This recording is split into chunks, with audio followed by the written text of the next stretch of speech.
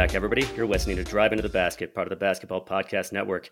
I am Mike, joined today by Tommy and also by our special guest, Detroit Pistons beat writer for The Athletic and one half of the Bun and Cardigan podcast, James Edwards. James, it's a pleasure to have you. Thanks for joining us. Hey, I appreciate you guys having me on. I know we talked about it for a little bit. Glad that we could finally get it done. I'm excited to get rolling. Yeah, absolutely. Yeah, so I know that that you mentioned that The Athletic currently has a special promo going on. You want to tell us about that?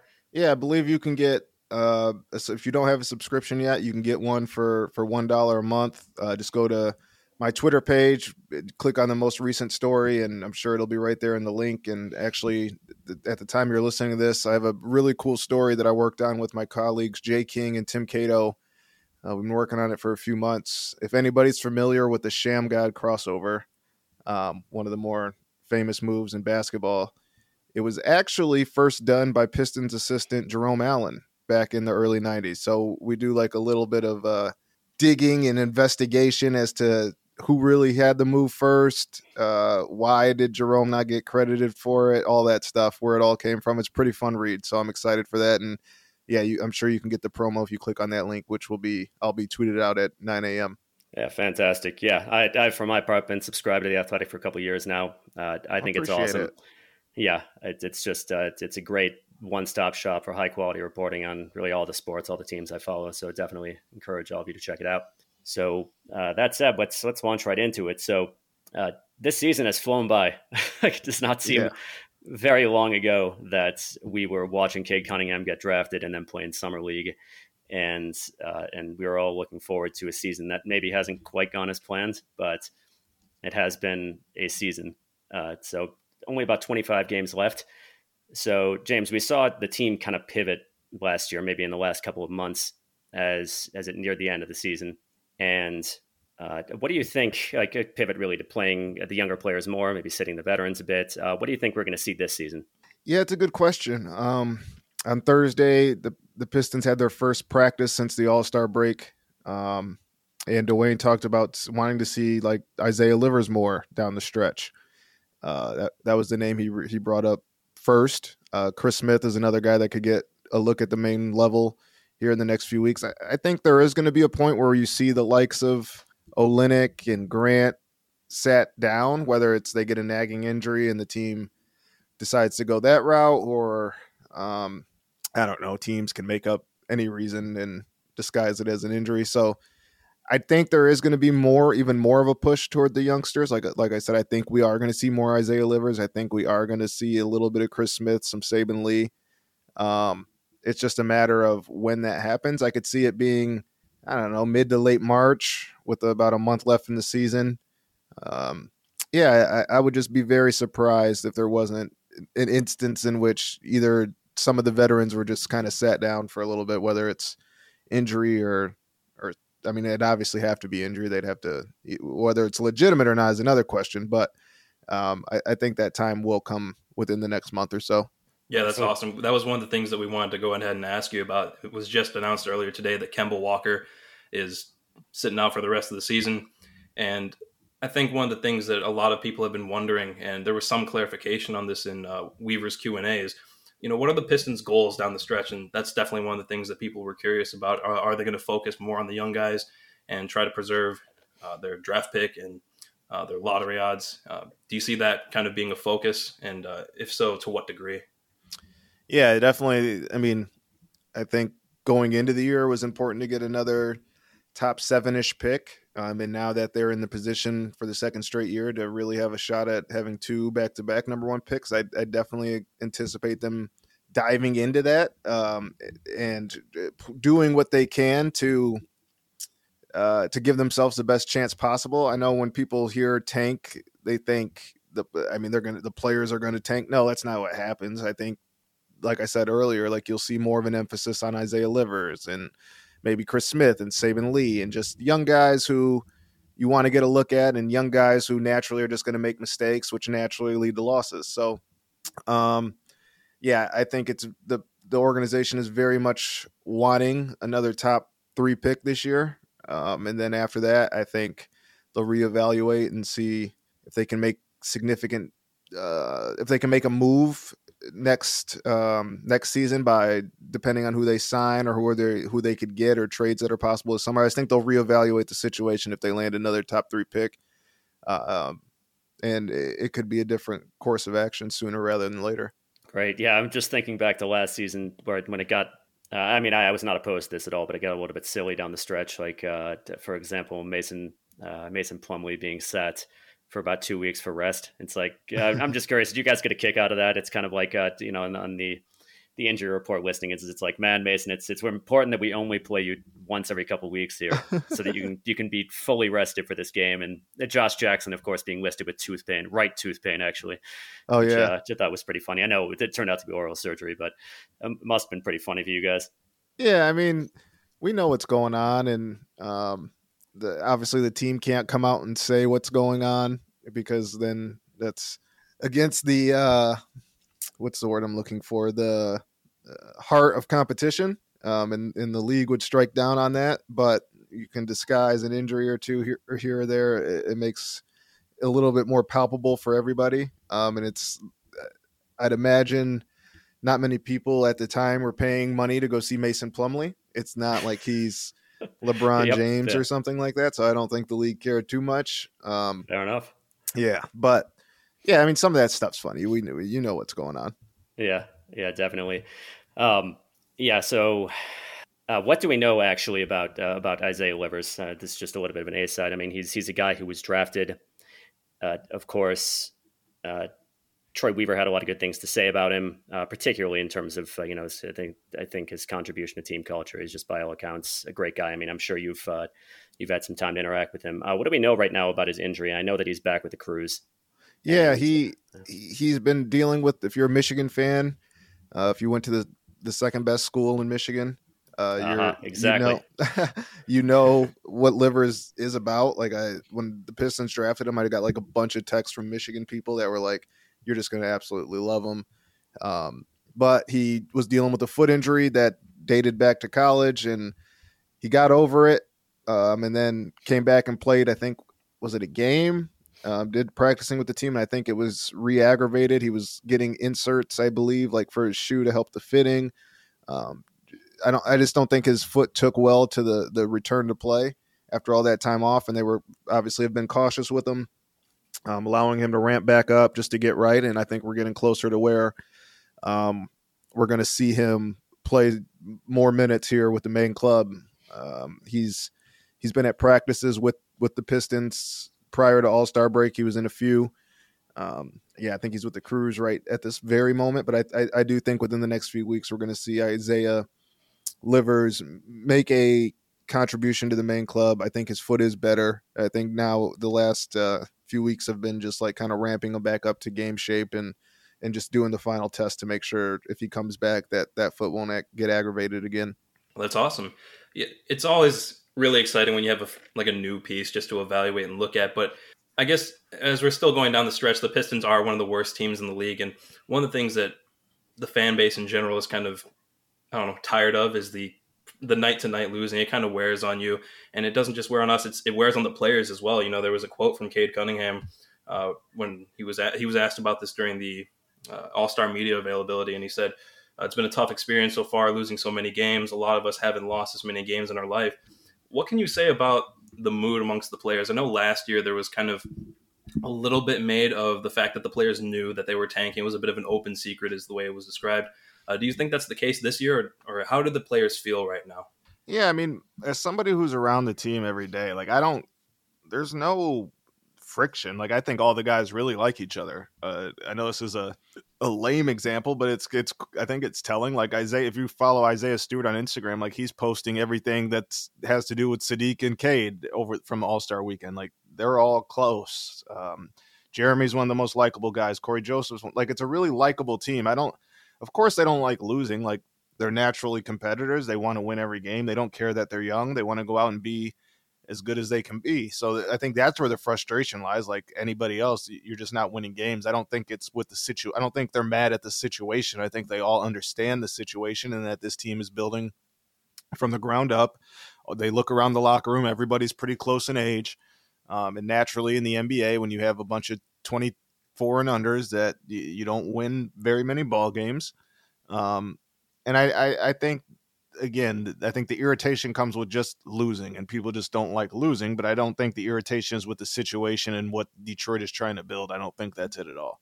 Yeah, and I'm sure that's like I know that there are often mixed opinions on Dwayne Casey, but would you say it's accurate that he's, especially in this kind of situation, he's a good guiding presence?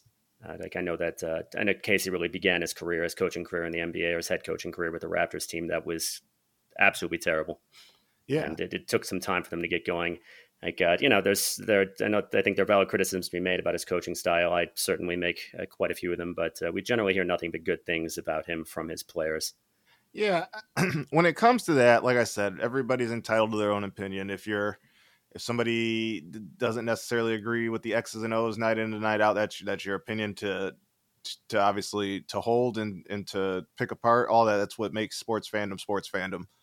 But what I will say, and I don't know if this is as much debatable, as he's a guy that people like and people want to play for. And I mean, you see these young guys really take to him, take his words. They look like I wrote a story on Isaiah Stewart and how like coachable he is. Like you can see him in the middle of games with his arm around Casey, looking him in the eye, trying to get direction. And this is amid losing 8 games in a row, 9 games in a row. Like, I think that's, as people talk about X's and O's when they break down a coach and how good he is. I think that's important, and I think that can get you far. But I also think being able to like manage grown men and build a culture and having guys want to play for you even when the wins aren't coming is just as important in the NBA when there's so many egos involved. And I think first and foremost, I don't think there's anybody that could come in here and change the win-loss record. If there is a different head coach in here, I don't think it looks much different. But there could be, if you bring in a different coach, the culture might not be the same. And I think where the Pistons are right now, the most important thing is the culture, to continue to work, to put together performances like they did against Boston before the break. Like that was a team that lost 8 in a row and was 5 hours away from having a week off, and yet they came out and played their best game of the season. So I just think that says a lot about the people in charge, what they're building, and the type of guys that they've brought in to help build this as well. Yeah, absolutely. A lot has been made about the types of players that Weaver brings in. That's kind of his philosophy when it comes to drafting. People talk about him as a talent evaluator. He's always said it's like he's about the person, not the player. And I think that's a big part of why the Pistons are so resilient and why they're not imploding in terms of culture down this horrible stretch of, wins and losses, or a lot more losses than wins rather. But you had a Q&A with Troy Weaver about a week and a half ago, and you had asked him what his message to the fans would be with wins not coming in, but the process still being what it is. And he said that the process is to build a sustainable winner, and that takes time. He said, I'm sure that some would like us to fast track it, but you only have one shot at this thing in the restoring process. We don't want to skip any steps. We don't want to shortcut anything. We're going to stay committed to the process and building it the right way. What do you tell fans, or like, do they try to reiterate that there is like a method to this madness? Like, are they trying to project that at some point they are going to pivot, or are they just really not worried about that? They're sticking to their formula and taking their time. Are you asking, like, do I think the front office is? Yeah. So like, is there pressure from the fans to like get going and start competing fairly soon, or are they just going to see this thing through regardless? Yeah. It's always so tough to talk about because I try not to tell people how to be a fan. Like I would say 80% of fans tune in to watch their team win basketball games or football games or soccer matches or hockey games, whatever it is. You want your team to be the best. So naturally you want your team to win. I think what gets lost in the more casual fan, which I think people need to remember, especially people like us who are on the internet all the time, the people that sit on the internet and Pistons Twitter and message boards and Reddit, those aren't really usually the people who are buying tickets to games. Those are usually families and communities and teachers and stuff like that. Families, friends, like it's a community event. So I think the people who are more savvy basketball fans understand that this process is needed given where the Pistons were 2.5, 3 years ago.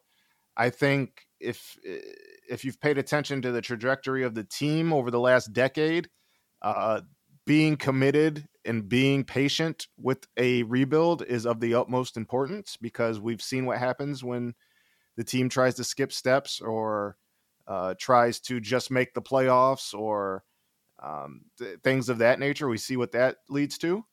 So I think I understand fans wanting to have their team win. Again, it is natural sports fandom, but I don't think the Pistons, I think the Pistons are confident. And when I say the Pistons, I mean the front office. I think the front office is confident in their plan, and that while people may complain now, there will be, I just put it like this. Are the Pistons tough to watch now? Yes. Are there people who are saying, I'm not tuning in, I'm not watching this? Yes. Are those same people going to be back if the Pistons are right now 30-15 or 30-20 2 years from now? Yes, they are. So people will come when the team wins. If you build it, they will come. And I think that's why Troy is willing to be patient. That's why the organization and Tom Gores have committed to this kind of rebuild. Like, it might be ugly now, but if you build it, they will come, even if they're upset in the moment. So, yeah, I don't know. I think the Pistons should tank another year after this year, but I'm not making the decision. So I would not be opposed to that. Yeah, it's a bold take, but I like it. I think they should. I do have a question. This one honestly just came to mind now. You were around because you've been working with the Athletics since was it 2017? Yep. Okay, so you were around for the last really the last year of the Stan Van Gundy era, and of course, now into the first year and a half of the Weaver era.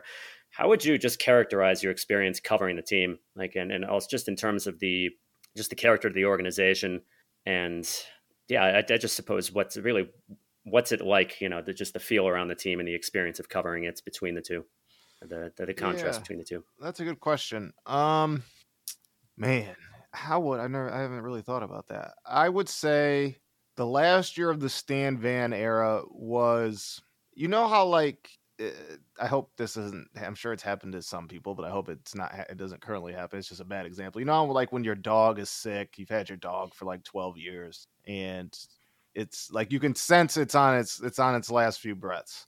Mm-hmm. And I'm not saying this isn't about Stan, but this is about an organization that had been trying to turn it around and it just wasn't working. And you have the head coach who's also the leader of the front office.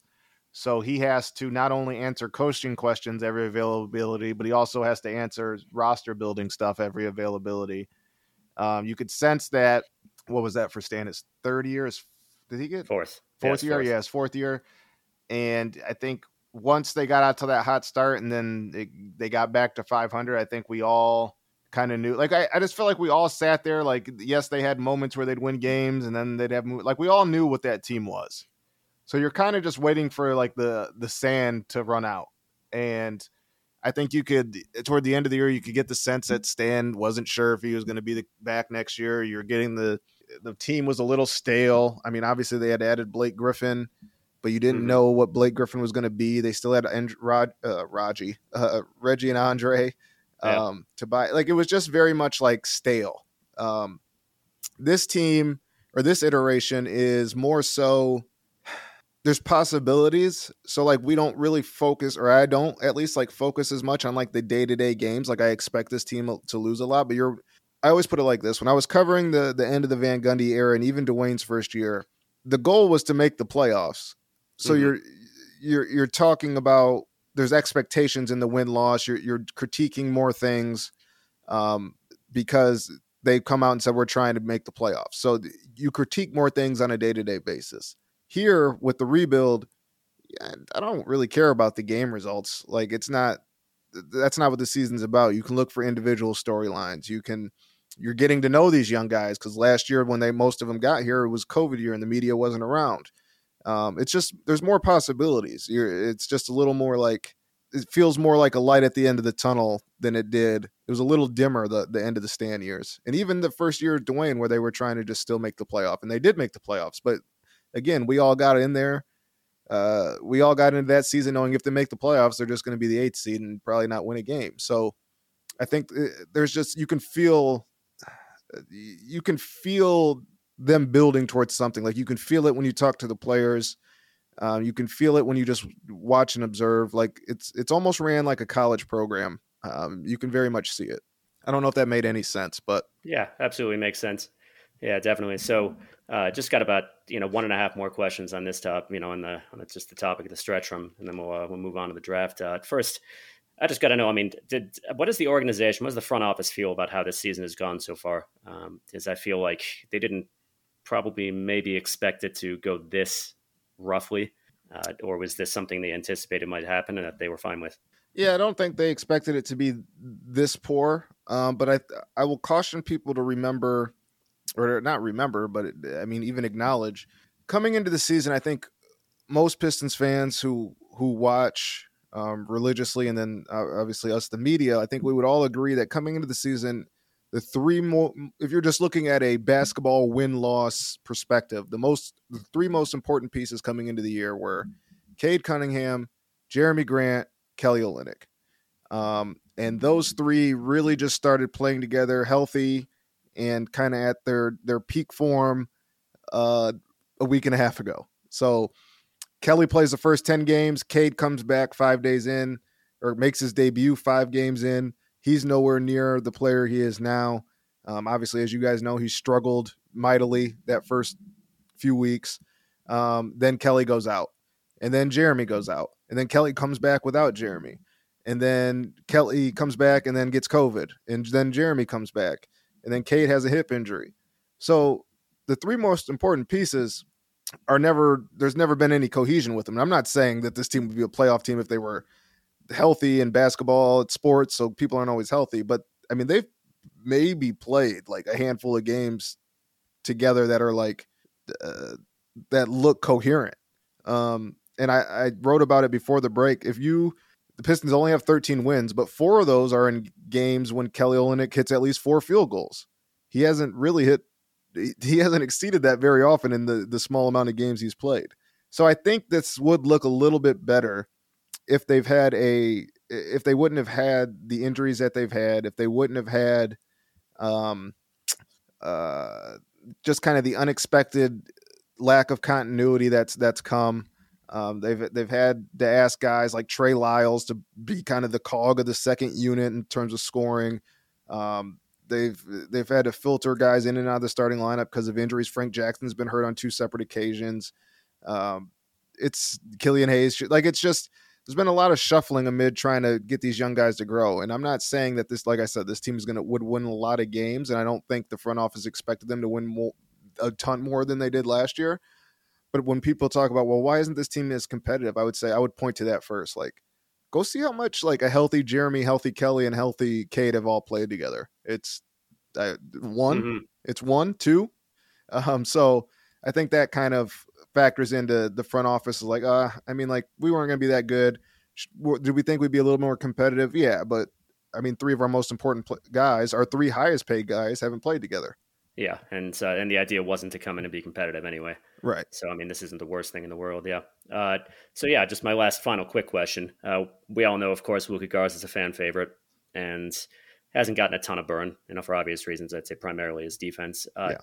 Do you think we'll see more of him down the stretch? And what do you think the organization believes it might have in him, given, of course, the questions and the big questions on the defensive end?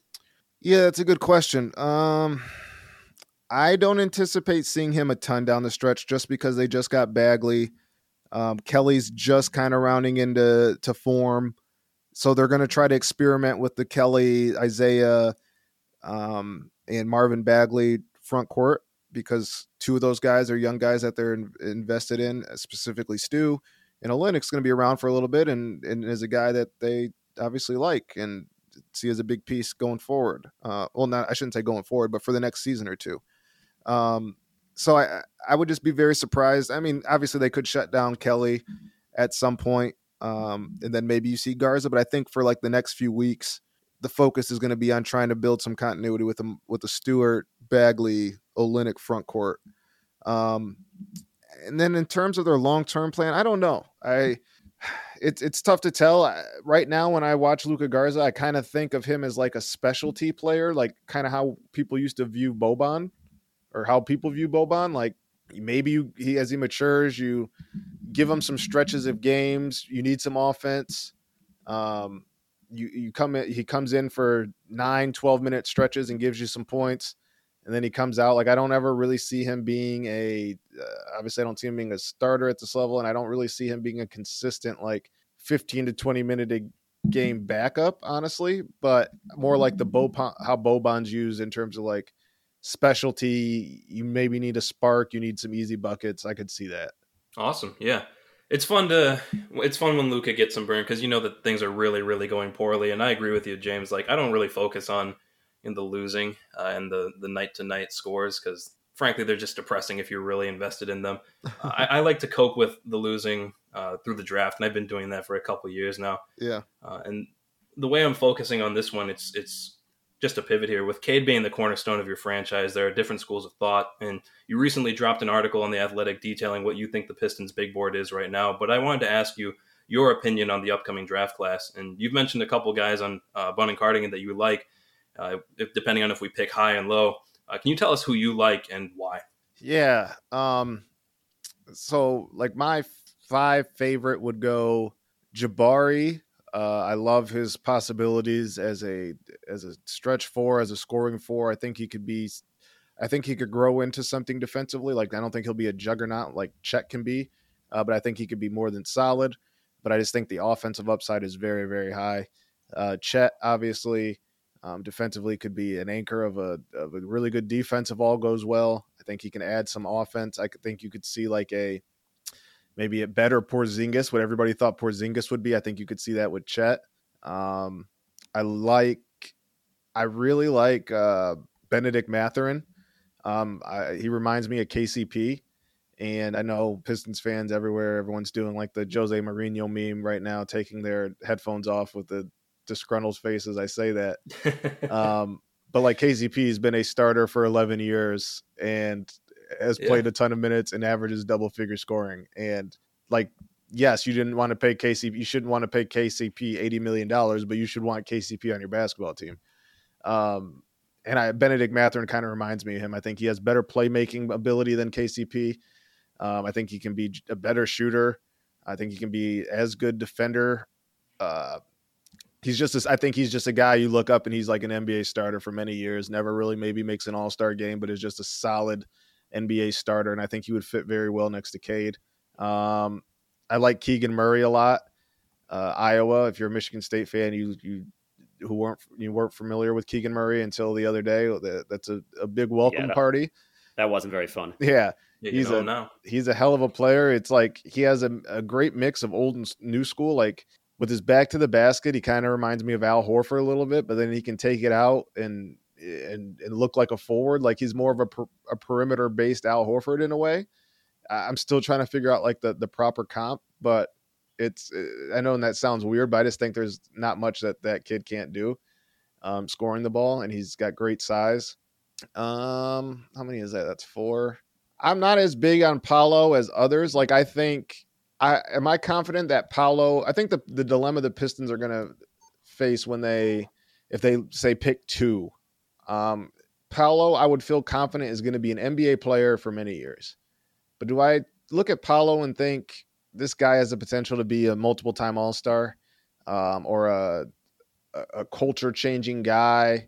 I think the Pistons still kind of need one more of those like star players, like a home run swing, like Cade.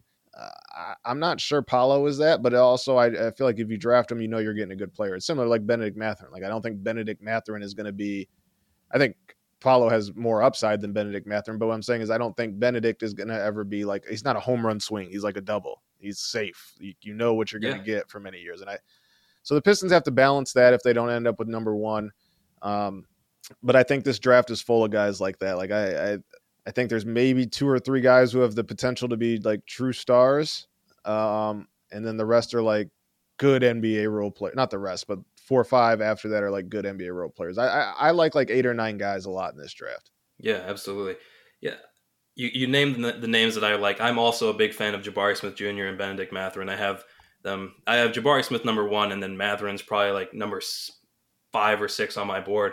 But the common theme between guys like Jabari and Matherin is they project as good role players. Like obviously the ceilings are different, but with lower usage. And there's some discussion amongst fans right now about what kind of player do you want to put around Cade? Like, is it a rolling big? Is it a low usage shooter? Or a high usage secondary ball handler? If you're Troy Weaver, are you considering the fit with Cade, or are you doing BPA? So if it is like Paulo is like you think the highest ceiling left, and you're picking like third, do you take him, or do you think you're taking a guy like maybe you do go in on a guy like Matherin or Keegan Murray? Is the fit with Cade like a primary concern at this stage in the game? Yeah, it's a good question. I think for somebody like Keegan Murray, I think he would be an upside pick. Like, I think there are people who truly think like this guy could be a legitimately good player. But like you said with Ben, that's like I'm pretty confident he'll be like a very solid role player if all goes well. So when it comes to like, I personally think the Pistons are still like in draft the best player available mode, because as much as the fans like certain young guys, like I still look at the roster and I'm like, there's maybe 4 or 5 guys I'm confident will be in the NBA 5 years from now. And that's Cade, Sadiq, Isaiah, Frank, Hamadou, and the list kind of ends there. Yeah, that's 5. Yeah, so... And you mean in the NBA or with the Pistons? In the NBA. Like, okay. Like I would bet money on they're in the NBA in 5 years from now. Okay. And the reason I don't put like Corey and Kelly in there, like they're older, like they could be done 34. Yeah, they'll be 34. So that's why I don't put them in there. But other than that, like I wouldn't bet money on anybody else being in the NBA 5 years from now. So you still need talent. And Troy said it when we talked to him about 2 weeks ago, like they're still in talent acquisition mode. When he got here, there wasn't a lot of talent. So I still think they need to be in the arena of just taking who you think 5 years from now, you look up who's going to be the best player. I think that's important. I don't think they're in a position right now to like, let's see what we need to piece around Cade. I think luckily there's no Cade Cunningham in this draft. So anybody you get will work and can be paired with him. And that's the beauty of Cade, is he's a chameleon. He can blend in and play with so many different type of guys. But even then, if there was another 6'6" ball handler, I would, and he's the best, but you think he's the best player in this draft, I would take him too. Mm-hmm. So, I mean, you think that they would even go to such a length? Like Tommy and I have a big disagreement as to how Ivy, for example, would function next to Cade Cunningham. And you think that they would go to the length of picking a player who maybe has a particularly poor fit, even if, just so long as he's the best talent available? I think, but I don't know if I look at anybody in this draft that's like projected to go in the top 7 and say like there's a particular, like who do you guys think would be a particularly poor fit alongside Cade? I don't know. I think Ivy personally, just as a guy who does so much of his work going downhill with the ball in his hands. Yeah. And I believe has some questions about his off-ball utility. And also Paulo, who my concerns about him is that he could become kind of like a budget Giannis in a really bad way, like Giannis with the ball dominance, but without the athleticism, without the defense. Yeah. Yeah, so that there would be where I would have the concerns with fit, probably particularly Paulo. Yeah, I get that, and I could see what you're saying with Ivy too. Yeah, I like Ivy, and I get a sense that they like him. I don't know if they like him as much as some of the other guys we've talked about, but I'm not 100% sure on that. So yeah, when it comes to Ivy, I guess it just depends on what at the end of the day, if they think a guy, if they like his upside, I think that's the most important thing. I think, absolutely. I just think, yes, would Ivy maybe not be the most clean fit? I could see somebody talk about how he might fit next to Cade. If they can coach him and have him do the things he needs to do when he's not on the ball. But also, if you're just going off what you've seen, I understand how people would have their hesitations. But I think for the Pistons, it comes down to like, do they see Ivy as like, again, 5 years from now, is this the best player that we could in this draft? I think that's just the most important thing for where the franchise is right now. Yeah. To present the flip side on Ivy, I mean, like Mike said, this is a disagreement that we've just had. And I think in a future episode, we're going to try to discuss it. It's such a big conversation. We won't get into it now, but it would require some adaptation. Definitely from Ivy and potentially from Cade. And I don't know if the fan base really wants to see that, because Ivy is very good with the ball in his hands and he is a downhill player. And obviously you do want to give him the ball sometimes, but if you're giving him the ball, You're taking it out of Cade's hands. I think that's really more the concern. So that's where the question marks are. There's certainly a section of the fan base that just wants to see Cade run the ball or run I don't think action all the time. I don't think the organization cares about what the fan base wants, though.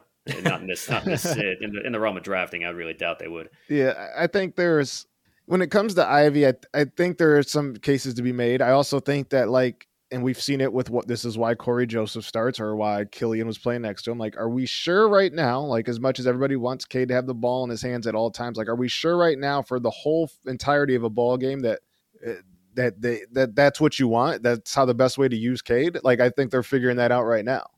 No. Are we sure that Cade is a true all and out point guard? I don't think they know that. I know they think he's going to be a really good player for a long time, but is Cade more of a? Do you give Cade the ball in certain spots and then let him close it? Is he a guy that you can trust all 48 minutes being the primary ball handler? I don't know. And then if you don't think so, then it makes sense to have a Jaden Ivey. Yeah, absolutely. Fair enough. Yeah, this is a bit of an A side, but I did some looking into the lineups, and we talked about this a bit on our last episode, but did some looking into the lineups and found that Cade's played about 98% of his minutes alongside another point guard, be it Saban, Corey, or Killian. Yeah. I think the longest burn we've seen him get on his own without another point guard on the floor, and he was playing next to Frank Jackson in this lineup, was in that first Washington game that went to overtime, and the Pistons came up just short. Why do you think it is that Dwayne Casey is so intent on having another point guard with him on the floor? I think there's a few things, some good, some bad. I think the most glaring one is the 3.5 turnovers he's averaging. He's still getting adjusted to the NBA speed. Turnovers were an issue for him in college as well, but he again wasn't on a great team.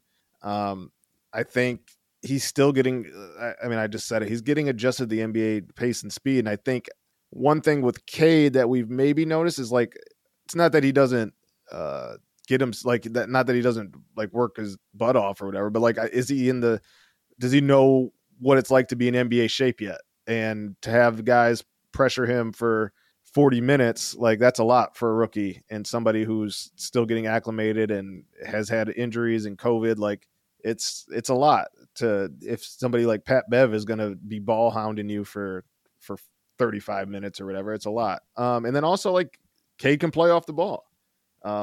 He's an excellent shooter. They don't have many guys who can play off the ball like Cade can. So you want to utilize that as well. So I think it's a combination of those things. I think right now, I'm not sure that they want him handling the ball as much because as he gets acclimated to the speed and pace of the game, I don't think that'll be a forever thing. I think they do believe that sometime down the line, he could be a full-time ball handler. But it's very much important for them to see how does he react to this long season? How does he react to high pressure? Right now, the turnovers are excusable because he's young and he's just getting into the groove. But if this is something that persists in year 3 and 4, then you probably get a little more worried. Yeah, absolutely. There's a lot of pressure on Cade right now, and a big part of that is just the lack of shooting around him. And that takes me to just one more prospect. I don't know if you've taken a hard look at him. He's kind of rising up the draft boards, but because of some injury concerns, he's kind of up and down. AJ Griffin of Duke.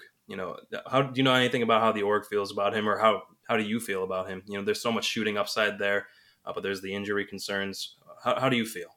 Yeah, I haven't personally watched a ton of Duke. If I'm watching Paolo, I'm usually watching Paolo clips.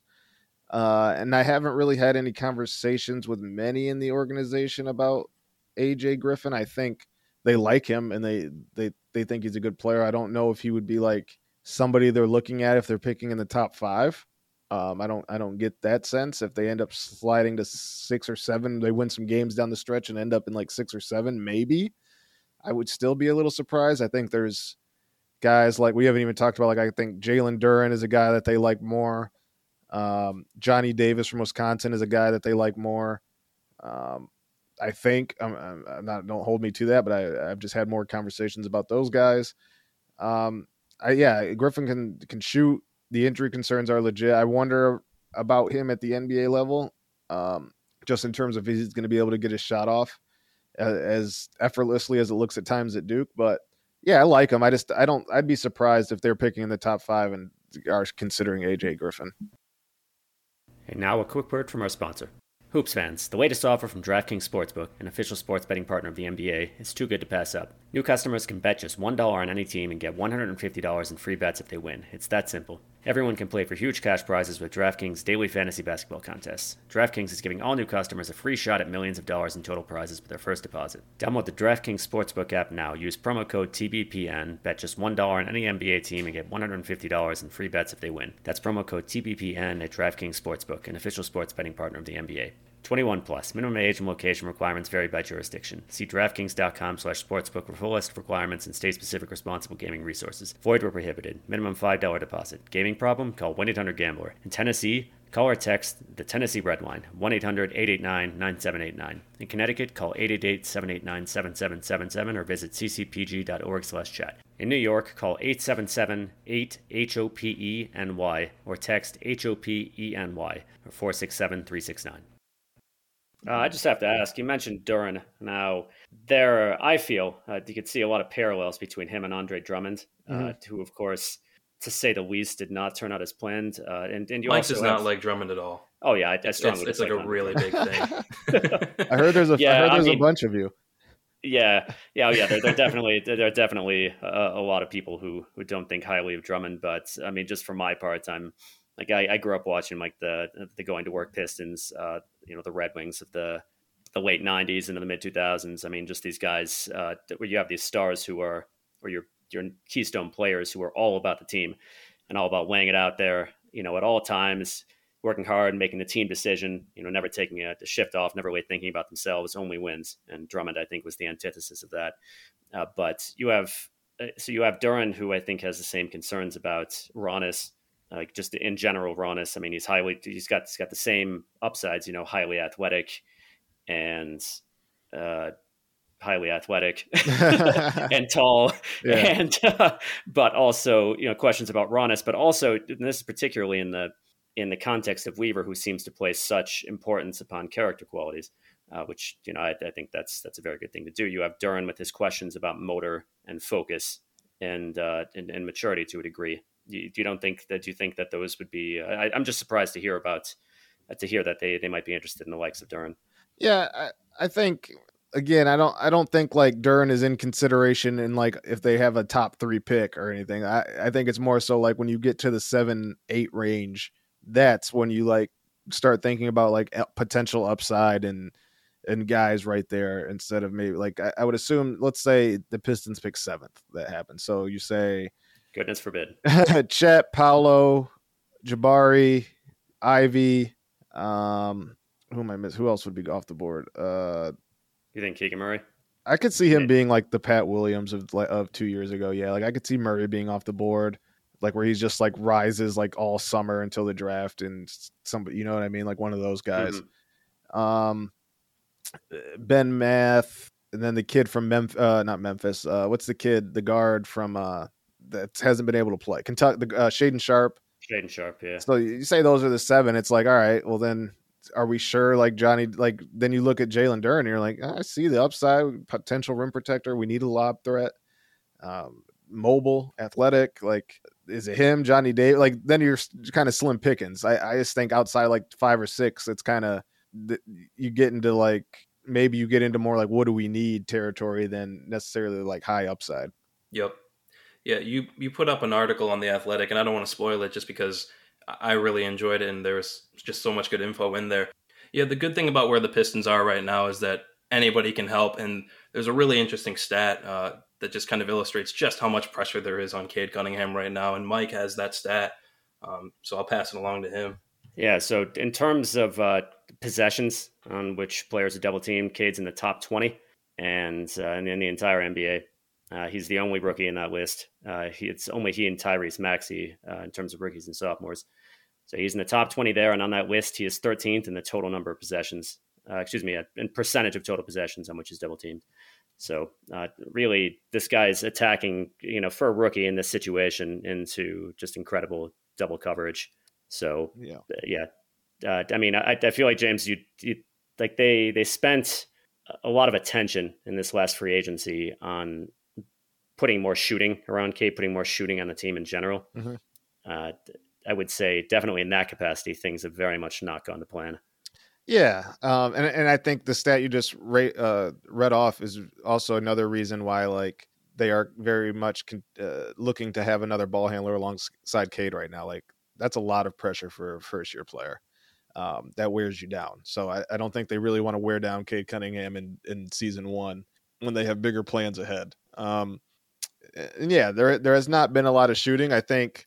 Listen, I don't think there. It goes back to kind of what we were talking about with Olynyk. I don't think for this team to look even a little bit better this year. Like I don't think there needs to be like a major change. Like Kelly just has not shot the ball well this year. Like that's one guy you expected Mm-hmm. to, just hasn't. Frank Jackson, Sadiq Bey, and Cade Cunningham all started shooting very terribly from three. Oh yeah, So you look at their overall over season percentages, they're not great, but like if you kind of factor in how they've looked since Christmas, they're all been pretty good since Christmas shooting the ball. Um, then you look at like obviously Killian is, I think he's improved in terms of spot up, but he's still just not shooting the volume. And he's still the questions with his jumper are still there. still Um, having trouble. Definitely a lot of yeah, trouble. they're still having a lot of trouble. Like there's been like marginal like improvements, but like nothing significant. You looked at somebody like Trey Lyles, who, I mean, the stat. I remember I tweeted the stat like he shot better on covered threes than wide open threes. Like he was 21% on wide open threes. Like guys that you just really expected to hit like these type of shots are Yeah. just weren't. So like I don't think. Yes, does they need to be more shooting, especially on the perimeter? Yes, of course. But like they've just kind of the guys he expected to shoot okay, like haven't even really shot okay this year, and I think that's been tough. Yeah, definitely. So, yeah, speaking of adding pieces around Cade, just adding pieces in general, free agency. So, somebody you've identified as a target, perhaps of interest for the Pistons, is Jalen Brunson. Mm-hmm. Now, uh, I I'm not a big Brunson fan. Well, actually, I mean, I think he's a good player. What I don't like all that much about him is that he is fairly ball dominant. You see him; he's got, I think, like a 20% 3-point attempt rate right now. Mm-hmm. The Mavs do fairly well with him and Luka on the floor, but how much of that is Luka and how much is Brunson? And yeah, what do you feel? What's your opinion as to why you think the org might have that sort of interest in Brunson, given that he is a fairly ball dominant player? Yeah, I mean, if I was playing with Luka, when I got the ball, I'd get shots up too. To be honest, because I don't know the next time I get shots up. But all jokes aside, I mean, he's a guy that good ball handler. I think in terms of culture fits in perfectly. He's going to get after it defensively. A guy who can create his own shot. I think would be a nice 1-2 combo playing alongside Cade as a guy who can spot up and hit open threes, as a guy who can penetrate and kick out. I think he is a good fit. I do think, yes, he does shoot a lot of shots, but I think that Dallas team really needs him to. Like, I don't think that Dallas team on paper is like very good. Like, No, they're I not. legitimately like how many guys can self create on that team outside of Luka? It's really just Brunson, and then you're talking about like maybe Dorian Finney-Smith. So it's a weird team. But I think the idea of Brunson does fit alongside K. Like I think that defensively that could be a really good backcourt. I think Brunson is really good at getting his own shot. I trust him as a spot up guy. Like I think he's just a really good fit. But I could understand like what you're saying. Like maybe you don't trust that the ball will move or anything like that, and because of that, maybe you see like a little bit of Jeremy where it's like big numbers, bad team guy with him. But I don't know. I've always been a Brunson fan. Like I think he has more to offer than what he's shown, and he's shown a lot already. Yeah, I mean, there's been some talk about not really a bidding war because very few teams have cap space, but that there will be some competition for his service. New York's been brought up. Dallas, of course, Mark Cuban has made reference to luxury tax hell and says he'll try to match any offer. How do you think it's a situation in which the Pistons would just put out a modest offer and then whatever happens, or do you think that they would really go hard in an effort to acquire him? I think they have a number. I would guess they have a number in mind. I don't think they start with that number, but I think they have a number in mind and would be willing to go, maybe put in a second bid and go there. My guess is they have a number in mind that if we could get Jalen Brunson at this number, let's do it. I don't know what that number is though. And if they end up drafting, for example, the likes of Ivy, though, I would imagine that plan might be out the window right away, though. Yeah, exactly. Yeah, absolutely. This is really more of an A side, but I'm so glad that you mentioned that the Mavericks are bad. I know they've made the playoffs and they're a fun team because of Luka, but to me, they're like a cautionary tale. And this really just kind of ties back into what we were talking about earlier about not skipping steps and being patient with the rebuild. The Mavericks really don't have a lot of ways to improve their team significantly at this point. Like they kind of have what they have, and they have to pay for their talent. And I mean, there was that head scratcher of a trade where they got rid of Porzingis. Like, I don't know where they go from here. And once you're kind of in like luxury tax territory, like you are really restricted in terms of team building. So that's just another consideration that really needs to be made when you're talking about when it's time to compete and pivot into competing. So yeah, that's really just more of an A side. But I wanted to ask you, the fan base, again, a lot of people want the Pistons to pursue guys like DeAndre Ayton, Miles Bridges. Do you see anything like that happening, like realistically? I don't know. It's tough. I think that there is a possibility like they put in bids just to like see what happens, but like I don't know. I think Bridges more than Ayton makes sense. But I also think those guys are with two teams that are showing like they have seen the importance of these two guys to their respective ball clubs. Like, I mean, is there a team better than the Suns in the NBA? Like, why would you want to break that up?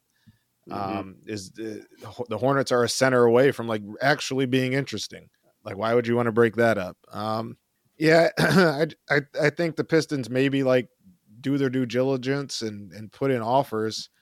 My guess is just I don't think they're willing to break their backs to get any of these guys just because they don't have to. Like they can slow play this again. Like I think most people, like I said, even if somebody can't withstand one more rebuilding year, they'll be back when the team is good if it's good again. Like it is what it is. So I don't think they'll break their backs for any of these guys because the 2023 class is just much better. But if I think there is a number for all three that they would go to and feel comfortable with. It's just a matter of the other teams would go there too, which I'm sure in most cases they would. Yeah, I'm with you. I just figured I'd have to ask. And then if not that, what do you think the Pistons might do with their cap space? This is the first time that they've had cap space in a long time. Blake Griffin's money is coming off the books. Do you think they're going to try to get creative with it in terms of asset acquisition? Do you think they might try to take on salary, anything like that? Yeah, I think so. I think that's a possibility. Pick up some draft picks. I think it's possible maybe they start looking at trading some of the younger guys to get in a more prominent player. I think that's lower on the list. Like I would be surprised if that happened, but that's a possibility. I think what you said is possible, like just taking on contracts to get assets, using it to try do more trial runs on guys, start maybe building out the role players on your roster. I think they just have possibilities, and this is the first time in a long time that the Pistons have had more than one like lane to go down. And I think that's most important. If you're a fan, like, and you're invested in this team during this rebuild, the most important thing is that this team has options. What they do with those options, that's we can evaluate that when that gets here. But having the possibility to do a few different things is very important and something that the franchise hasn't had in a while. Yeah, definitely. Do you think? Like, I know that 2023 has some guys coming available, though it's really hard to say in today's NBA. You know, in the age of the extension, exactly what's going to happen, but. Right. Do you think that if 2023 doesn't pan out, we might see the Pistons possibly push back as far as 2024 when it comes to spending that money? I'd be surprised. I'd be really surprised. But you never know. Yeah. I think this front office, after the last few years of being in the type of financial crunch that they were in terms of making roster moves, like I think they're going to be very, very much so more cognizant of the financial situation. I don't think they'll just throw stuff out there to try to rush and put something together. Like even if they kick the can down the road again, like I think that's something that they would strongly consider rather than just like, okay, we got to put something on the floor that might make the playoffs. But I don't know. I'm very curious. I'm curious to find that one out. Troy said he doesn't expect this to go 5 years, but he also said he doesn't have a timeline on it. So listen, I said it earlier. I'm in the camp of being as patient as you can be. I think I think you'll know when it's time to turn the corner. And whether I even think like if there's something that happens this summer, whether it's through the draft or you have a really good chance at getting one of the three big guys in free agency, I think you should start aiming for the playoffs next year if that happens. Like I think you'll know in the organization when it's like, okay, like I think we should start building this thing out. Like I just think I don't think there's no need to rush it. Yeah, the big name that comes up that I know who's very connected to Michigan, is Devin Booker. That's not until 2024, however. Yeah, I agree. It would be very surprising. Really, any organization these days, like just hanging on for 4 years isn't really something that happens all too often, definitely. So just got one final question. And this is when it comes to, what pressures there might be from elsewhere. Like I know we've heard Mark Stein say, for example, on the subject of a Jeremy Grant trade, that Arn Tellem's actually the guy with the loudest voice in the room. And there's always the consideration of Tom Gores, who I think to his credit has really stepped back in this situation and just let the professionals handle it. Is there anybody who might basically come in who's got more of that hard power, more of that decision-making power than Weaver might come in and make that decision for him? Rather, did you see that possibly happening? I mean, just as fans, we're completely unaware of the power dynamics within the organization. I would say, I know that it's been misconstrued like lately. I think everything is Weaver's call. Like Weaver has the final say to take to Tom Gores. I think if anybody gets impatient and wants this thing to get moving, it's Tom. He would be the only one that could do that. I think Arn is on board for rebuilding this thing and being patient. I think he's very much on board for it. I think Troy is as well. I think the only one would be Tom getting antsy and the team not maybe winning too many games over the next 2-3 years. And then I could see him making the call down like, okay, we got to try to turn this thing around. But in terms of like the day-to-day front office, like when it comes to the Jeremy Grant thing, like I don't necessarily think there was like from what I understand, it's not like a power struggle. I think there's people Troy leans on. Obviously, he has more of a personal connection to Jeremy Grant. I don't think Troy is opposed to trading Jeremy Grant. He even said it in the Q&A. He's like, we'll revisit anything that makes our team better down the line. Like he hasn't closed the door or said that Jeremy's not getting traded. I just think that in that moment, there was nothing there that he wanted that enticed him to make the trade. He doesn't have the same personal connection with Jeremy as Arn. So maybe Arn was like, well, if we can get something, let's do it. Like, I don't think it's as much as like Troy's like, no. And Arn's like, yes. Like, I don't think that's it. I think it's just a room full of collaborators. I wouldn't say a room full of, I think Troy has people he leans on. Arn is one of them. And it's a collaboration. I think that's pretty, I know Pistons fans might not think so just because there's always been the weirdness about like what is going on in the front office since Ed Stefanski was named senior advisor instead of GM and all that stuff. Mm-hmm. It's very much like Troy has the final say. He was brought in to do this. Arn gives thoughts. Ed gives thoughts. Guys like Josh Bartlestein give thoughts. George David, Troy's assistant GM, give thoughts. Like it's pretty common practice around the league that's how this stuff is run. And I would say Troy. I would say the majority of everything is the final call is Troy's. He's the one who takes it. If he has something he wants to do, he takes it to the owner. All right, fantastic. That's great to know. So, I think that'll be it for this episode. Thank you again once more, James, for taking your time coming on here to talk with us. Hey, thanks for having me. Yeah, James Edwards from The Athletic. They got a promo going on right now. You can check that out on his Twitter. And as always, folks, thank you for listening. Catch you in the next episode.